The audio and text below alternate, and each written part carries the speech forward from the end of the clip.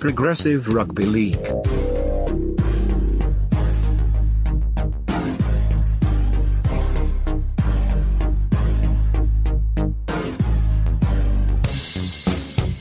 John O'Duncan here, and you know it's Progressive Rugby League time. And landing his kicks on a dime in the sunshine and treading that fine line is Big Al. G'day, mate. Welcome. Oh, thanks. Lovely to be here. I wish you'd told me you were going to open with like such a wonderful string of rhyming couplets, because I would have worked out some sort of response, but I haven't got one. I feel like I've let the team down already. Wine and dine. Well, don't give them to me. That's just patronising. How you doing? I'm doing really well. Thanks for asking. And you know what? How are you doing? I'm doing all right. That's good to know. Now, I can't help but notice that you're wearing a Toronto Wolfpack jersey, and I can't think why that would be the case. Why on earth would you be wearing a Toronto Wolfpack jersey right now? Well, I mean, it is, in Australia it's Monday, and I wear Wolfpack jerseys every Monday. But this Monday specifically, I've got a really good reason, and that is because, as was blasted across the rugby league media, Twitter sphere, internets across the weekend, the Wolfpack have just attracted almost 10,000 people to their air quotes home opener for the championship, which is just a phenomenal feat. What a brilliant achievement. Like, come on, let's go rugby league. It was bigger than the £1 million game crowd they had. It was a record for the Toronto Wolfpack, obviously. Of course. Is that a record for a championship match? Well, there's been a few tweets going around on that. I think it's safe to say it's one of the biggest regular season championship games in recent time/decades. Yep. So very big crowd, basically. Yeah, wonderful stuff. And the footage that we've seen, it just looks like it says a lot about Toronto's the work they've put into their game day experience. Like, it just seems like it's a really great day out for everyone. And I like, hats off to the Wolfpack for doing that. Yeah. And who'd have thought we'd be sitting here at any stage throughout our lifespans as rugby league consumers talking about the second division of the English Super League, a game involving a team from Toronto outdrawing an NRL Friday night match. Absolutely. Like, that is just by a long amazing. way too. By a long way. Almost double. And just like you say, the game day experience from the whole mascot saga, quote unquote saga that they had, which is hilarious, to the day itself was brilliant sunshine, and it looked like everyone was really getting into it. They had like a DJ at the end. It's really like a party atmosphere there. One thing I really like about Wolfpack games is that they've got like a craft beer element to it, which is great. But they keep that, like, their beer garden stays open after the. That's right. And I understand there's reasons that doesn't happen in the NRL, especially because of licensing laws and all that sort of stuff. So I get that, but it's just amazing. It's just really good that the Wolfpack are able to offer that as part of their experience. I think. It's really like it's kind of sad, not sad, but it's disappointing when you're at a game and you get the right result, and you're all happy and the energy's vibing, the crowd's vibing and everything. Then everyone just has to go home. Just go home. Like, you can't keep the party going, or you can't there's nowhere to go collectively and just enjoy what's just happened. And it's great that the Wolfpack are able to offer that as part of their. I think they do similar in Perpignan, the Catalan Dragons games. I bet they do. They keep it going until the wee hours. So anyway, fantastic news. Now, why don't we get stuck in with some reflections like we start every show? Let's do it. What have you got for us today? So, as we all know, round after last, my beloved Tigers were dealt a smacking. They were spanked. They were taught a footballing lesson by the Parramatta Eels, whacked 51-6. I seem to remember. Yeah, so I think that happened. And so everyone's talking, when a team gets belted like that, the first thing you hear about the next game is, don't worry, think about the BBF, the bounce back factor. Yeah. And true to form, the Tigers did bounce back. They didn't bounce back with a walloping of their own, but they had a pretty dominant, 60 minutes anyway, of dominance against the Gold Coast Titans. Came away with a really great win. Lots of awesome things to take away from that performance. I was very happy. Even at 14-0 down, you know what? I didn't care, because I knew they were going to come around. I knew it. Very good. But nobody ever talks about the opposite of the BBF, which is the CDF. The come down factor. Come down factor. And this is what I believe the Parramatta Eels ran into when they faced Newcastle last round. So Parramatta just lost. I wish I had the score in front of me. That's bad podcasting. Like 26-14 or something? And so it was not a comprehensive loss. They didn't get handed a footballing lesson or anything like that. But the first 20 minutes of the game, Newcastle raced out to like a 20-0 lead or something like that. And Slug let me know about it too. Oh, I bet he did. Goodness gracious. And you could see and at that point, I mean, Parramatta fought back, and it turned out to be a really grinding, gutsy, high energy game for that point on. Yeah. It was great to watch. But that first 20 minutes, Parramatta, it's like they couldn't remember what football was like. I think that 80 minutes against the Tigers, where everything was basically handed to them. Yeah. That was just the easiest game they'll ever play. Everything just fell in their lap. The Tigers played terribly.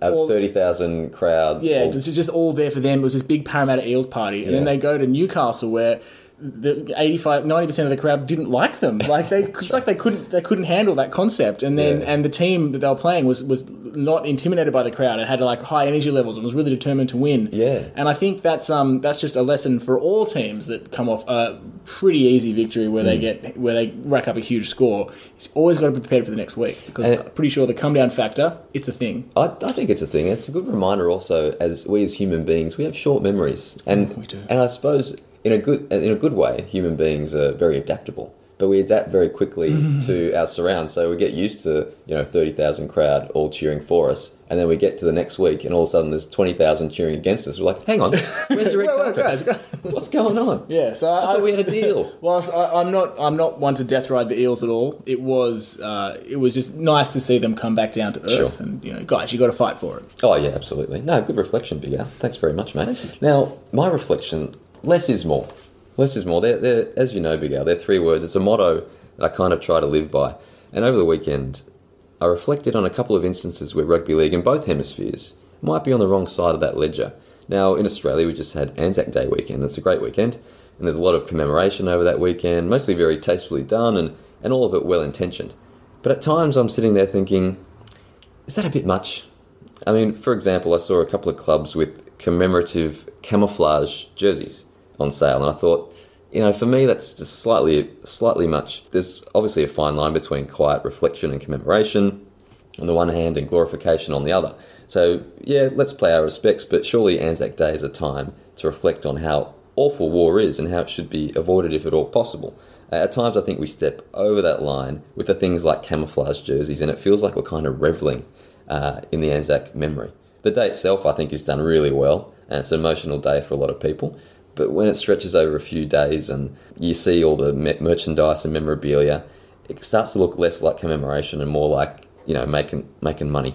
Don't get me wrong. Please don't get me wrong. I support all the clubs having a chance to acknowledge the Anzacs. I just think rugby league as a whole could just dial it back a notch in the future. Yes, commemorate and reflect, but resist the urge to glorify. It's just, I don't think it's a road we as a society should go down. So for me, less is more when it comes to the Anzac weekend. Fair enough. In the Northern Hemisphere last week, I was drooling over the Easter weekend. And I initially thought, wow, 2 rounds over the one weekend, fabulous. This is wonderful. And I lapped it up. But over the ensuing week, I reconsidered. And I think I started to reconsider when I first saw the highlights of the Easter Monday clash between Toulouse and Halifax. And you know how much I look forward to some Toulouse highlights. Oh, I know. When they come out, I just book the porcelain bus for 5 to 10 minutes and generally just marvel at the glorious action. But this time, there was something a bit amiss. And yes, there was endeavour and sparkle from the great Toulouse Olympique, but Halifax were clearly physically shot. Now, we love Toulouse Olympique tries, but when they come too easily, it's just not as satisfying. And as I reflected and on it some more and over the ensuing week and read various opinions on the matter, it became obvious that it's just too much. And in a competition like the Championship, especially where some teams are fully professional and some are not, that disparity really comes to the fore. So I've done a complete 180 on this issue and ended up where I really should have started, and that is less is more for the Easter weekend. 1 round over the Easter weekend is more than enough for both the Super League and the Championship. So that's my reflection. Less is more. Yeah, I would agree. I think I actually found it really surprising that they managed to squeeze 2 rounds in over such a short time frame. Because, with games like, and this is, I'm not casting aspersions on other sports, but games like basketball, baseball, cricket, even soccer / football, they're much less physically demanding, just in terms of the impact on the body and all that sort of stuff. Yeah. Whereas, which is why you can sort of shove a couple of games inside a week when you need to with those sports. But to get anybody, like even amateurs, to play 2 games at that level within the space of 4 or 5 days or whatever is a big ask, and I was quite surprised. I did like it though. I'm a super consumer, so I can never get enough. But when you think about it, I read a fair bit about it over the ensuing week, and it makes more sense to, in my opinion, to spread one round over that weekend, because the problem with the Easter weekend is that it affects the following weekend as well. We saw some more 50 plus score lines. Yeah, you're right. I did not think of that. And that Monday game, it really becomes the haves versus the have-nots. So that the haves with the depth they can cover for injuries, and the have-nots, like we saw with the Toulouse Halifax, for instance, or other Super League games, the have-nots just get slaughtered, and they basically give it up, and they're like, we'll do our best for the next weekend just to patch everyone up and get going again. So look, I've gone 180 on that one. Less is more when it comes to the Easter weekend. Love it. So there are reflections. Would love to hear your thoughts, ladies and gentlemen. All right, next up, you know what it means. What does it mean? It's time for the mailbag, my friend. It's a very exciting time. Now, the first up, this didn't actually come through the mailbag, but it came to me from personal correspondence from a friend of mine, Jason, or Jace, as he likes to be called. He gets a bit funny when I call him Jason. Just like when I call you Alistair. You make a weird face. It's all a bit... I haven't officially given you permission to call me that. Yeah, so. Right. Maybe the same with Jace. Now, he was catching up in the last few episodes, and he picked me up on something that I said a few weeks ago. I was, as is my wont, drooling over Toulouse Olympique and their style of play, and said there is no other lower division rugby league team that plays with such creativity and endeavour. And I made a point that it's certainly the case in Australia, as most teams are feeder clubs who play a wannabe NRL style. But Jace said to me, hey, what about the Walker brothers at the Infant Jets? Oh my God. And I said, of course. How dare we? Oh, I know. Oh, poor form. These guys really... I'm really disappointed. I know. Ben and Shane, not Chris, but Ben and Shane, they really shook up the Queensland Cup over the last few years. They threw away convention, the short kickoffs and offloading, the possession-based game. So apologies. I was being extremely Sydney-centric there. Yeah. So I didn't even think of our brothers in Queensland. And that's every single time a coaching gig comes up in the NRL. Yeah. Everyone always says, what about the Walker brothers? And this is what the NRL needs. The NRL needs something to change it up, someone to go in there with it to revolutionise the way they coach and the way a team plays. Yep. And we're always sitting there talking like, maybe it's going to happen, maybe it's going to happen. How could we have forgotten? I know.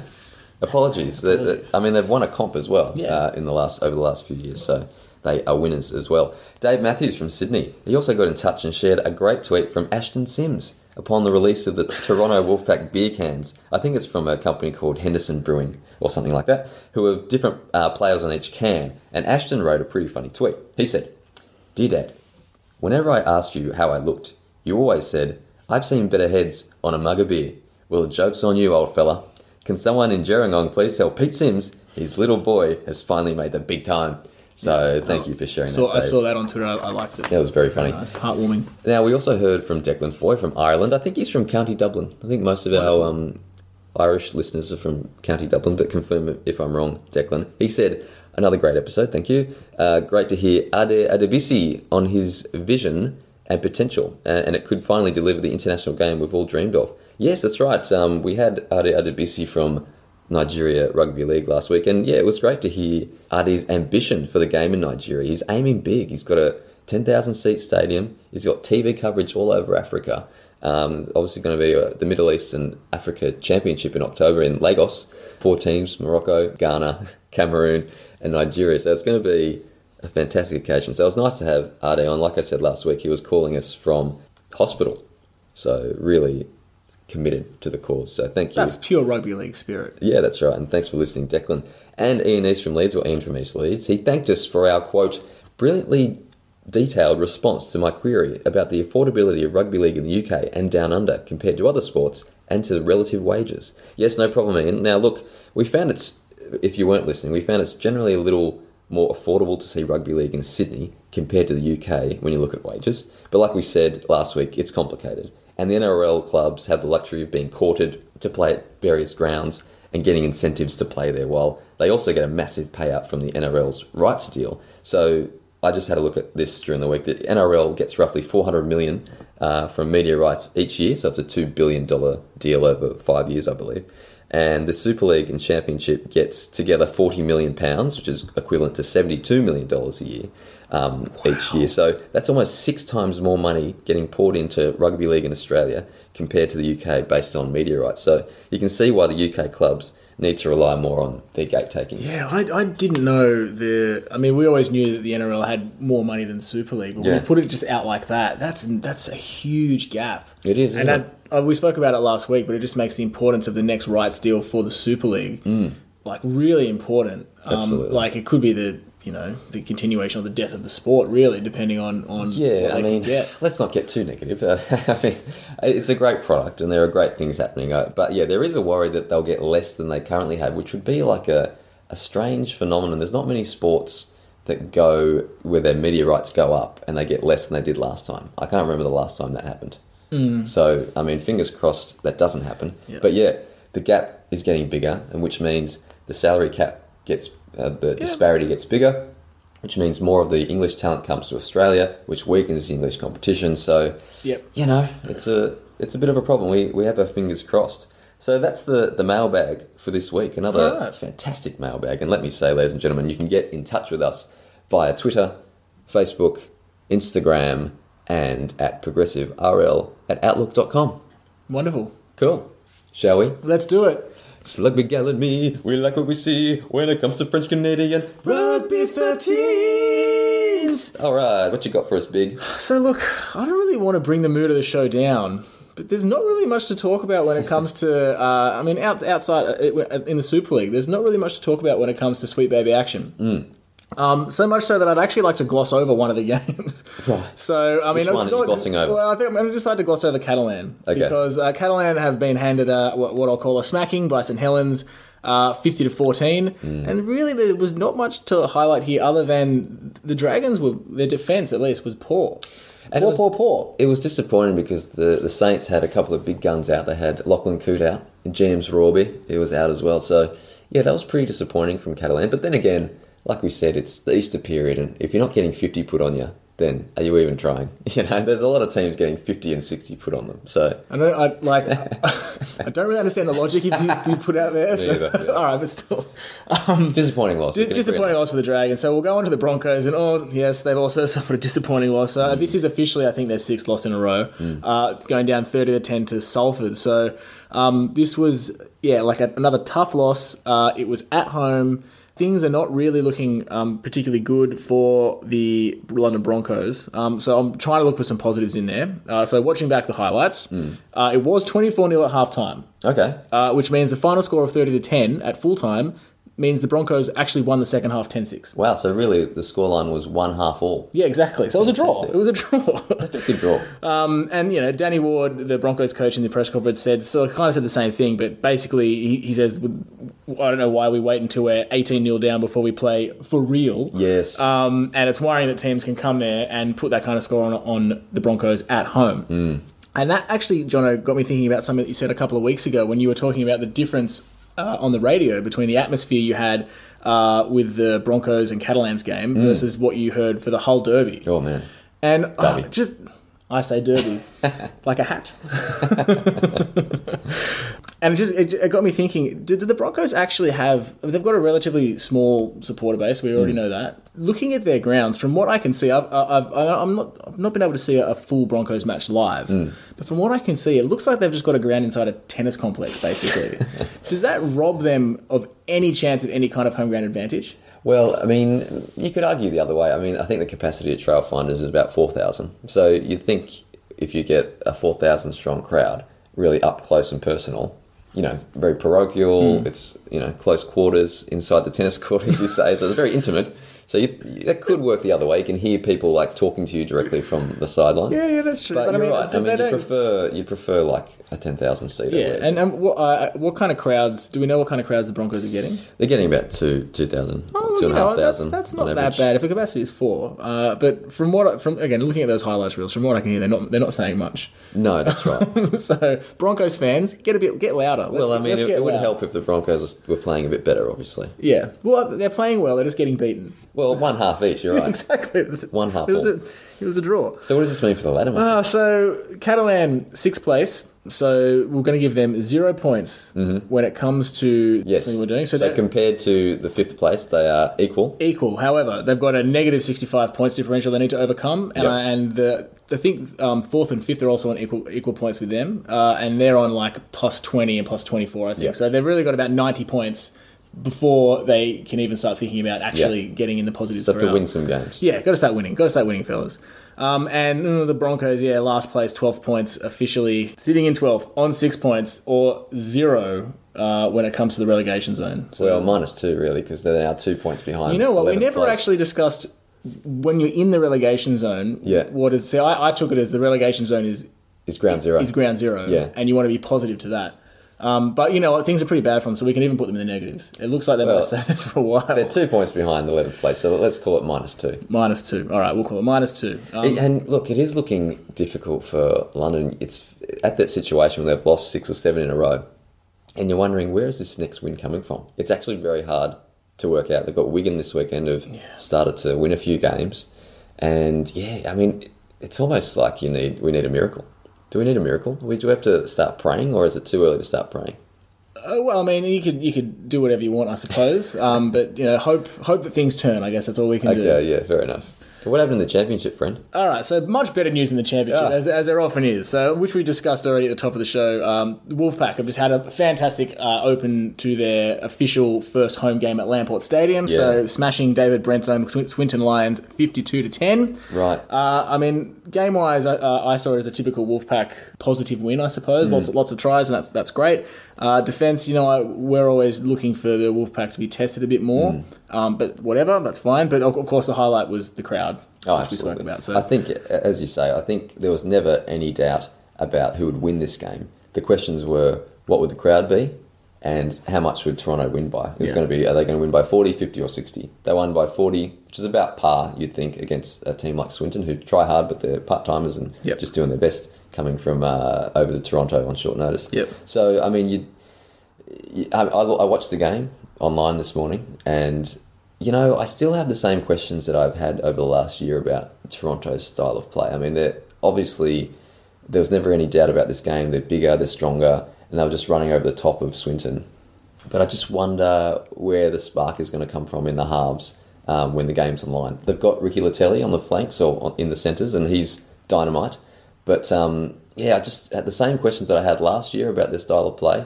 In those tight games at the end of the year, I didn't see anything from today that has changed my mind. Although, to be fair, they weren't really tested. And I think next week's game against Bradford, who've won, I think, 6 or 7 in a row themselves, that's going to be a real test for them. So maybe we'll learn more next week, I think. It's not surprising that a team with Josh McCrone at halfback, we're being questioned about their creativity or their spark. He's a very solid. He's a very solid. He's a game keeper, not a game maker. That's what I would say. He's solid, and he's a good runner of the ball. He's trying things, and I saw a couple of switches of play which are positive to see. But I mean, a lot of the tries are just from overcoming Swinton through brute force and all that sort of stuff.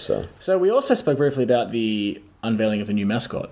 That's right. Should we spend some time talking about that? Absolutely. His name is Gordo. Gordo, that's right. Gordo is a flanny-wearing, saxophone-playing wolf, which means they've plucked him straight out of 1992, it seems. I thought it was more like Prince Purple Rain era, that sort of hair coming down, curly hair. I saw it. I didn't pay attention to the hair, but he's wearing a Kurt Cobain flanny. Oh, yeah, he right. definitely is. And I don't know where the saxophone comes in. I'm not saying it's a good or a bad thing. I just think it's an interesting direction for the wolf to go in. Yeah. But so Gordo's had to come in to place Jefferson because Jefferson was stolen. That's right. Jefferson was stolen last year. But then, of course, at halftime, who shows up? Jefferson. And the crowd just went crazy. Which makes you wonder, do you think the whole Jefferson being stolen was a ruse? Oh, do you reckon it was just a long marketing campaign? You cannot be serious. The Wolfpack, they're breaking new ground all over the place. So it wouldn't surprise me if they had the vision to set up the missing mascot in October last year, replace him with a saxophone-playing version, and then have him come back at halftime. Oh, the Wolfpack at their best. All right, so let's move on. So we'll go talk about Toulouse for a moment. So they've scored a narrow victory over the York City Knights. Now this was a really, really tight game that finished 30-26. And just going through the way it was a real tit for tat affair. It wasn't It was a really solid game, I thought, from both teams. So it was like York were 4-0, then Toulouse 6-4, York 6-10. Yeah. There's a long range try in there, crossfield kick from Toulouse 24-16. York had a couple of tries to get it back to 26-20. And then I saw what I thought was a rather bizarre passage of play right towards the end, which is something you would probably only see in the championship. Right. So there was a barge over try, and we'll call it a barge over try for Toulouse to get it to 30-26, which mean the game had seemingly been wrapped up and won. Then a weird twist. In the 79th minute, York put in a clearing kick, which was also kind of weird because the game was basically over. Why would you put in a clearing kick? Anyway, Toulouse gathered, ran into the York defence, and then you'd think just to run the clock out, like a couple of tackles, clock goes down, and then York do a one-on-one strip. Oh, no. Just like out of nowhere, strip the ball in a one-on-one tackle, and then they put in a grubber, which itself was really weird. Then Toulouse regain possession, make a huge break from their 20, get over the halfway line, and again, Toulouse have won the game at this point. The clock's run out, all they need to do is kill the ball, and they start chucking it around. 4 points up, and they start 6 points up, and they start chucking 4 points up. They did that for us. Yeah, but I mean, that's why we love Toulouse, but you wouldn't, like, an NRL coach would have died, I think, right, yeah. seeing that going on. But anyway. I think the Toulouse coach, he came in just applauding them, standing ovation when the players came in. Wow. Anyway, so a good win for the boys in blue. A high-quality game, apparently. I listened a bit to the match on BBC York, and the commentator there said it was a great advertisement for Championship Rugby League. And, looking at the highlights, it looked like it too. It looked like a great occasion. Good so stuff. Fantastic. So looking at the ladder, we've got number 1, Toronto, 22, and number 2, Toulouse on 18. And then who cares under that? Because that's what we're bumping for. Well, I mean, what about Sheffield? We were talking about Sheffield last week, how well they're doing. They had a shock loss to your Dewsbury. So there you go. Love the Dewsbury. I've got to... How have I letting Juice News fall off the map? Don't worry, Dewsbury, I'm sorry. I'll bring it back. 25-24 with a Liam Finn field goal. That's right. Not Liam Finn, the musician. Well, he might be, but Liam Finn, obviously Neil Finn's son. But anyway, that's a joke that went. Local jokes get your local work. Yeah, that's right.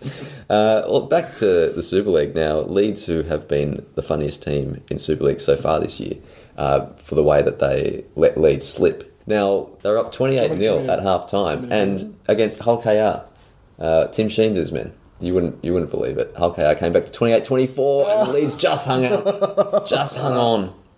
I'll tell you what, as we said last time, Leeds, if you want to be the funniest team in rugby league like Canberra last year, you're going to have to lose those games. I mean, it's funny enough to almost let a lead slip, but it's funnier if you lose it. Yeah. I must say, those games where a team just gets out to a big lead and then the other team starts chasing them down, I find it amazing, those final 5 to 10 minutes of those games, regardless of the result, just the tension in the air. You've got this hungry team that's coming back, and it's all about momentum pie, which we've spoken about. Yeah. So they've eaten all the momentum pie, all the belief pie, and the other team, it's like they can't understand what's going on, and reality is just breaking down around them, and there's sheer panic, and you've got to, there's moments like that where you need a leader in the team to settle the boys down and all that sort of stuff. But I love that, the tension, you can taste it in the air. It's reasons why we love this game. We love this game. Now, in the Women's Super League over the weekend, our team, York City Knights, they had another tough defeat, 62-0, I think it was, against Wigan. So they're struggling a bit, but I think they can come back. There's obviously some haves and have-nots in the Women's Super League. So it seems to me that Wigan, alongside Castleford, at least based on that one last result, are one of the teams to beat. Yeah, I think Wigan, Castleford, St Helens, they're probably up there. Leeds as well. Although Castleford beat Leeds 27-0 over the weekend. So Castleford are way ahead of the game. And doing very well so far. Now, did you know that Courtney Hill, the Leeds captain, this is thanks to Ian East from Leeds, or Ian from East Leeds, she used to play Big Bash cricket. Wow. She's an Australian, played rugby league up until the age of 12. This is an article that from The Guardian that Ian sent to us. And she had to stop playing rugby league in Queensland, country Queensland, at the age of 12 because there was nowhere to play. So she started playing cricket. She made the Big Bash. She had an ankle injury. She gave up cricket, had to give it up, and then moved to England for a partner, and then heard that Leeds were starting the women's team. So, yeah, she says, I haven't played rugby league in 20 years, but how about it? Signed her up. She still had all the skills, had a lot of the toughness, and now she's the captain. So, wow, great. Courtney Hill. Congratulations. And just on the Women's Super League, so, in the NRLW, which will kick off later in the year, last year there was one coach out of the 4 that were female, so 25%. In Super League, 3 out of the 8 are female. 38%. So there you go. Super League leading the way. Leading the way again in the Women's Super League. 3 out of 8 are women's coaches. So that's, good luck again next week to the York City Knights. But it sounds like a great competition. There's a few real competitive teams there. Yeah. Thank you, Big Al. So after this, it means we finish off the show with our progressive moments of the week. Which I've started to call the prog mom. The Krog Moms. No, prog moms. Oh, Krog Moms. What did I say? Krog moms. Krog Moms. Yeah, the old prog mom. It's about shortening things, making it's more snackable that way. Yeah, absolutely. What do you got for us? We're all excited about Catalans venturing into the new camp to play their game against Wigan, which is going to be fantastic. So I heard through the grapevine called Twitter, that ticket sales, according to the president of Catalans, are close to 30,000 already. And that is before Barcelona put in any effort towards marketing, which they will, I think, about 2 weeks out. So it's on the 18th of May, I think. So maybe 4 or 5 days from now, we might see a concerted effort from FC Barcelona to start pushing some of their fans there. But still, 30,000 already, that's great. So I would think so. I mean, bring it on. I wish we could get there. The thing about that is it's in a massive stadium. I think that it holds 90,000 people.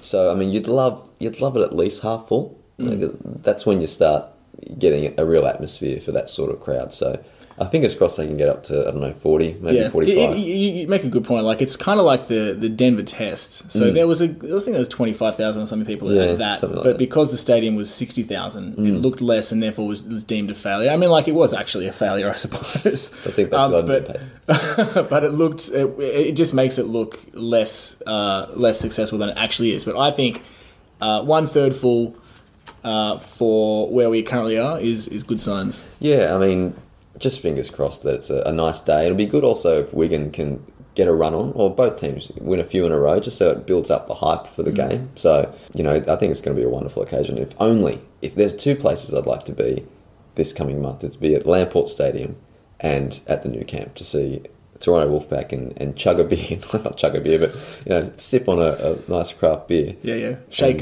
Gordo's hand. Shake Gordo's hand, give a high five to Jefferson, and then hot foot it to the new camp, and just wallow in the glory of the new camp with Catalan. If anybody wants to know what Jono or I would do if we won Lotto, that's a pretty good snapshot. That's right. Hey, you know what? While we're on that, last night I went to see a movie, and then after the movie, I was waiting at the bus stop. But the bus wasn't coming for 20 minutes. Ooh, what do you do? What do you do in those situations? They're awful. 20 agonising minutes. I went into the bookstore across the road. Good. And I was in the travel section. And as you listeners know, Big Al and I are travelling to the south of France in July. And we're going to catch a Toulouse Olympique game. And we would catch a Catalans game, but there isn't one on while we're there. So it's a bit of a shame.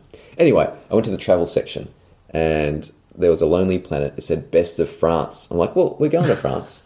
I'm just going to open this up and see what we should do in Toulouse or Perpignan or Carcassonne. That's where we're going. Yeah. And you wouldn't believe it.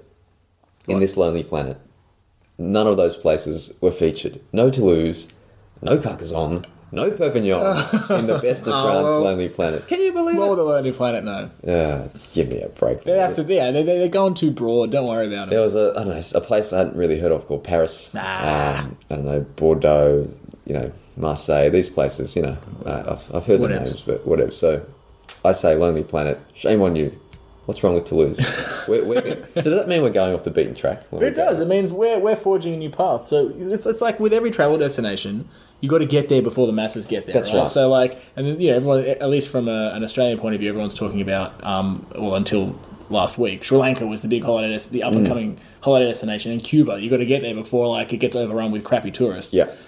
Which is what we're doing. We're getting to Toulouse. We're getting to Carcassonne. Carcassonne, I think, is already highly touristised anyway. Yeah. But we're getting there, and we're getting there before anybody else. That's right. So the next edition of Highlights of France Lonely Planet will probably be led by Perpignan, Carcassonne, Toulouse, and then some place called Paris later on. My moment of the week is from the Albania Rugby League. This is an article I read from Stuart McLennan, who I think is involved in Greek Rugby League. Now, it was a really good article, really well written. And the Albania Rugby League really doing great things and really enthusiastic about rugby league and growing the sport in Albania. They've got a team as part of the Balkan Super League, and they recently switched over from rugby union. And there was a quote in there from the article that said, "And you know what? We haven't even thought about playing rugby union since." How good's that? I love it. So they're playing their trade in the Balkan Super League. They're hoping to get another team from Albania as well. So, go Albania Rugby League. Yeah, let's go.